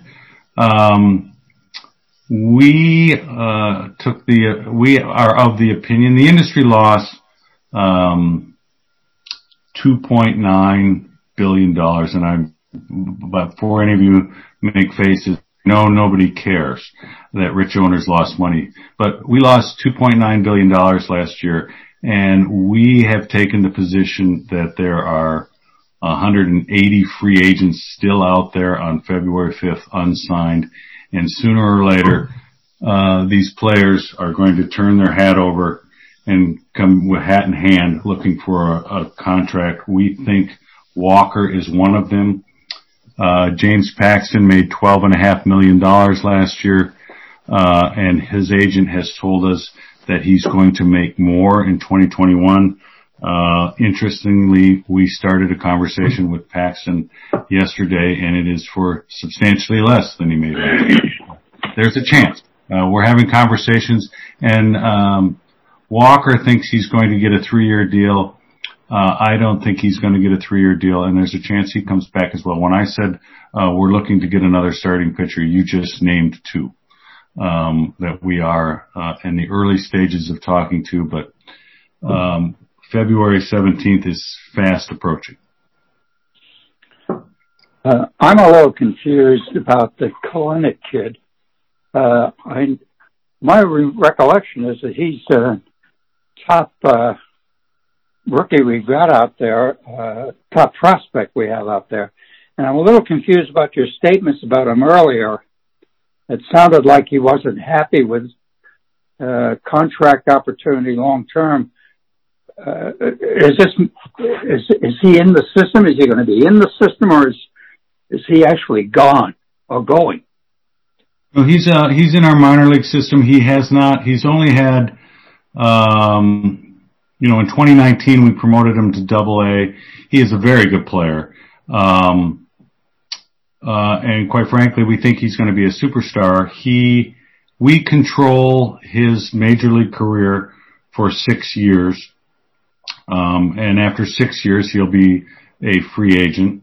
We would like him to get a few more bats in the minor leagues, probably AAA Tacoma, for a month, and then he will likely be in left field at T-Mobile Park for the next 6 or 7 years, and then he'll be a free agent. And if he won't commit beyond his free agent years. I wouldn't say he's unhappy. He appreciates the offer. He just refused to sign it. He thinks he's going to be that good, and he thinks he will be a very well-paid player after 6 years, and I think he might be right. Hopefully with us, but we'll see where we end up. He's not unhappy. I guess I would say he's unhappy that he hasn't played at T-Mobile Park, but he thought he should have been in left field at T-Mobile Park 3 years ago. I mean, he does not lack confidence. All right. Kevin, I would like to just close the meeting here before we turn it back over to the group. More questions. I'm sure there are going to be more questions. So, Kevin, thank you for your presentation again today. It's always interesting to get an update from you on how the favorite team is doing out here. So, in honor of your presentation and through the generosity of Cashman Consulting and Jeff Cashman, we are donating 1,000 pounds of fresh produce to Harvest Against Hunger.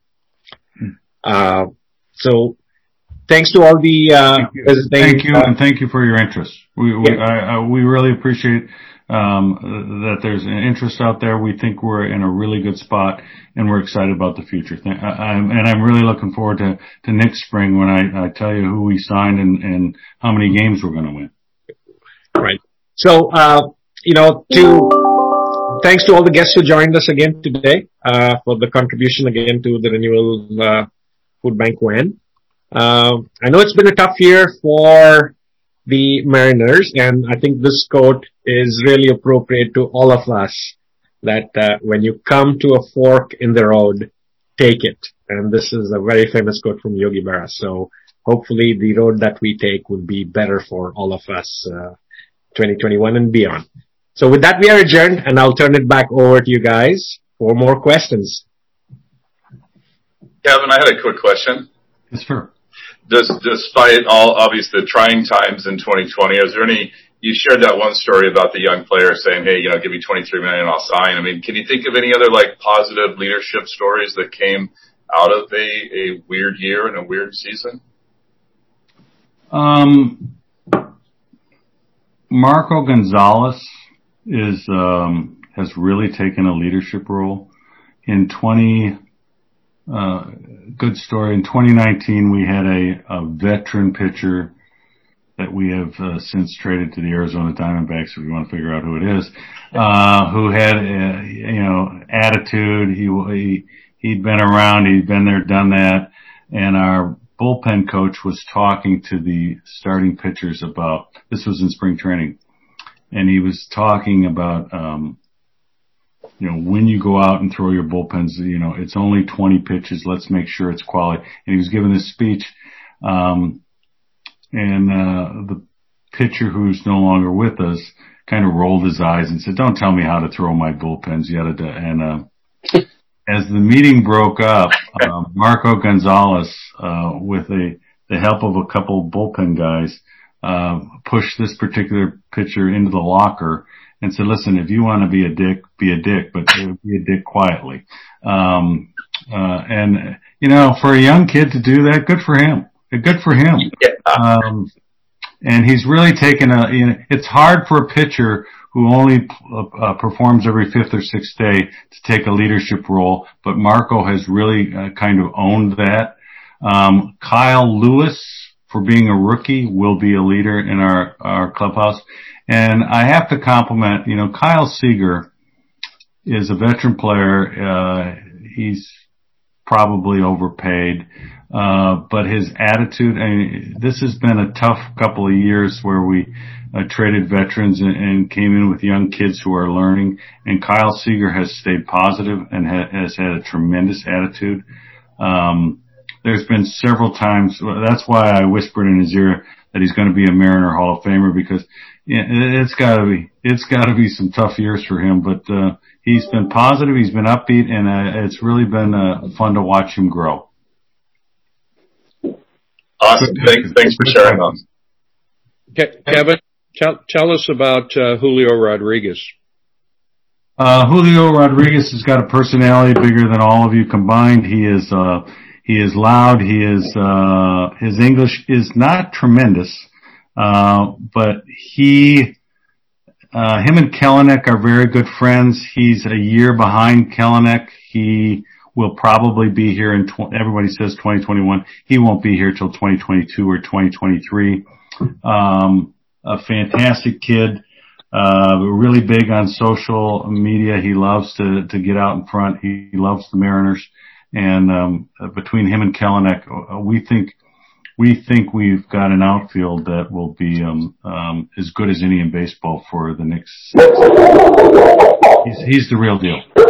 He's ranked higher than Kelenic, which is, I said Kelenic doesn't lack for confidence.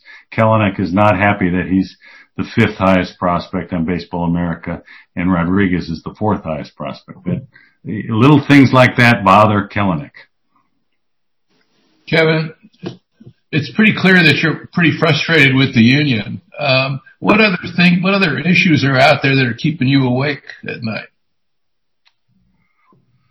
I worry about our fans. I worry about, we need to make it easy for fans to come to T-Mobile Park. And I've really challenged my operations department, my concessions, my, merchandise. If they're coming to T-Mobile Park, they shouldn't have to stand in line to spend money with us. They shouldn't have to stand in line to get into the building. We need to get better at big crowds. Part of it is the rules have changed since 9/11. Magnetometers, and we're going to put we're going to bury big bollards out on the sidewalk so that a truck can't drive into the stadium. The rules have changed, and we have to pay attention. We have to make it easy for fans to come to the ballpark. I worry about the neighborhood. We have employees that show up at 4:15 and leave at 10 o'clock at night, and they don't park, and there's not enough parking, so I can get away with charging $30, $40, $50 to park in my tiny little parking garage across the street. So I don't let my employees park there. I have them park down on the other side of CenturyLink it's not, but I'll call it CenturyLink. And so I hire police to escort them to their cars. As they check out, punch out, they walk in groups and they're escorted with police. We got to do something about our neighborhood. I worry about once this is behind us, getting people to come to T-Mobile Park is it's going to be critical. My parking guy is talking about socially distanced fans, the 9,000 I talked about, and he wants to have all these management people back to run the parking garage.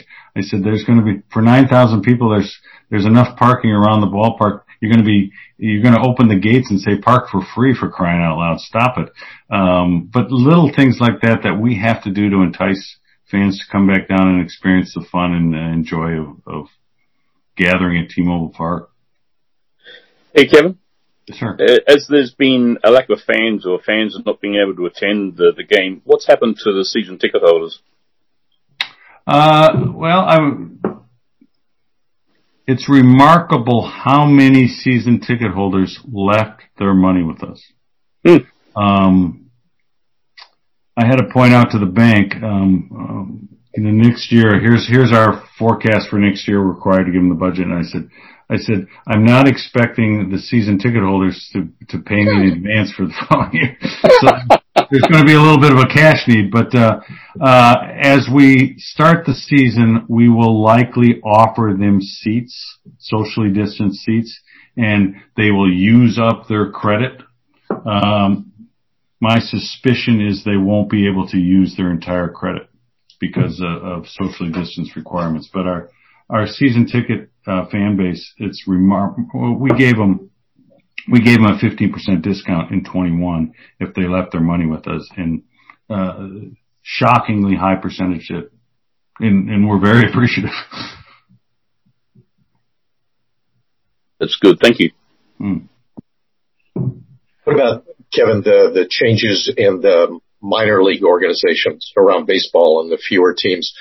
What does that mean for the Mariners, and also the new status of the Everett franchise and the relationship with the parent club? Minor league baseball went through a dramatic change. We went from some teams had 6 or 7 minor league teams. We went to 4 per club. It was, we tried to negotiate it with the minor league baseball. We owned 51%. You didn't ask this, but we owned 51% of the Modesto Nuts. The reason we owned 51% of the Modesto Nuts is we were sick and tired of playing in lousy facilities. So we bought 51% so we could then move our minor league affiliate there. It was things like that drove the change in minor league baseball. We had the choice. They called us and asked if we wanted to stay in Everett. Everett was a short season. They started in the middle of June and ended in September. The short season teams are now gone. They asked us if we wanted to stay in Everett. We, quite frankly, liked the owner in Everett. We thought he was a good person. We liked the location of Everett. We don't particularly like the facility called Everett. We talked to the owner. We could have gone to Spokane. We could have gone to Vancouver, British Columbia. Problem with Vancouver is you run into visa problems, particularly when you bring kids from Venezuela and the Dominican, trying to get them across the border for a 3-game series. I'm about to watch your facial expressions, because not only is the replay here to stay, we will have an electronic strike zone within 2 years. The umpire behind the home plate will be called by a machine. There will be a home plate umpire who's there to, he'll have a piece in his ear so that just in case the ball bounces through the strike zone and the machine calls it a strike, he can overrule that. But, the electronic strike zone is coming. It's pretty hard to argue that the technology doesn't exist to do that. They're within millimeters now of, every pitch. Heck, they know the spin rate on every pitch that's thrown, and everybody's analyzing the data on all of that. So it's there. It exists, and they're going to use it. And we just have to get better at the replays. When we have a replay, it's got to be done quickly and move on. It can't be a 2-minute stop of the action. Kevin, baseball today has a lot of players from other countries, obviously from the Caribbean and Venezuela, but also now Korea, Japan, etc. What do clubs or baseball in general do to help these players learn English if they don't already know it? Some clubs are better than others. 20 years ago, we'd sign a 16-year-old kid in the Dominican. We'd send him to a dumpy old academy with no hot water and a lousy rock-filled field. And then when he was 18 or 19, we'd send him to Peoria, Arizona, and put him up at the Hampton Inn and give him $30 a day. He doesn't even know how to make change. $30 a day for per diem, and surprise, they'd get in trouble because they wouldn't know how to speak the language or how to make change or even buy a dinner. That's all changed. We have an academy in the Dominican now. Our Venezuelan and Dominican kids are there for several years. 11 months of the year. English is taught. English classes are mandatory. High school diplomas are mandatory. And life skills. Here's here's $1 bill. Here's a quarter. Here's a $5 bill. Here's how it works. Really critically important, as much as their skills as a pitcher or a hitter or a shortstop, critically important skills so they can survive and thrive in the United States, which is what we're ultimately hoping they do. Some teams better than others. I'd like to think we're on the front edge of that. We've got a really nice academy. As far as Korea, Japan, Taiwan, those players are typically older. They don't come over as 16, 18-year-olds. They come over as 28, 30, 32-year-olds. And we typically, it frustrates me. For instance, we just rehired Iwakuma. Iwakuma was a pitcher for us for a number of years. Wonderful human being. His English is terrible. He wanted to get back into the game. And he came to us, and we quite frankly want him as our Asian scout interpreter. What's going on in the Japanese league? He's coming to spring training, and I made the statement: I'm tired of paying his interpreter. Because when he was a player, we pay Iwakuma X, but we also had to pay $75,000 a year to have an interpreter with him. His English suddenly got better. His English got better when we told him that. So, but for the older players from the Far East, we have an interpreter that travels with them. And for the younger Dominicans, Venezuelans, Caribbean players, we really invest in them at a young age before they get here. Good question. It's important. Couple of questions, Kevin. One relating to pitchers and then one relating to the draft. On the pitchers, I know you went with the 6-man rotation last year. That seemed a little more logical because of the nature of the season. You say you're going with 6 this year. Do you see this as something that's of the future? And along those lines, what do you see with the relievers starting games like I think Tampa Bay does and others?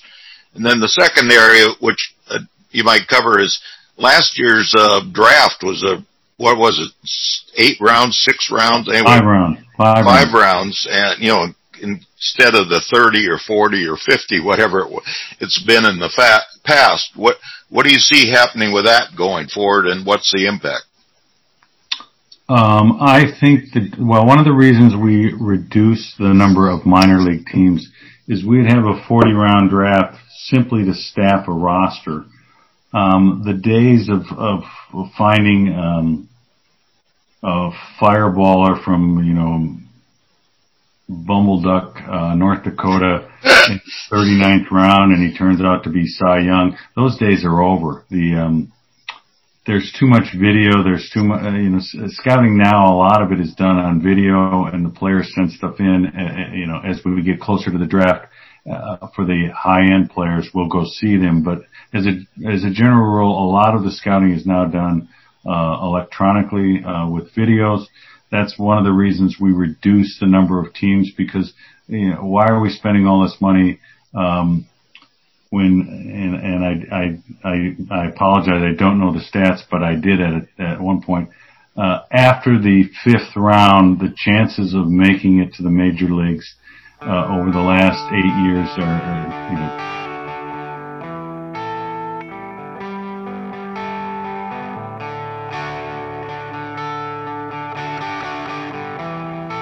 All right, big thanks to Larry Stone for coming on late night. He wrote his column, cranking on it, and then agreed to come on and do this and stay up late for him.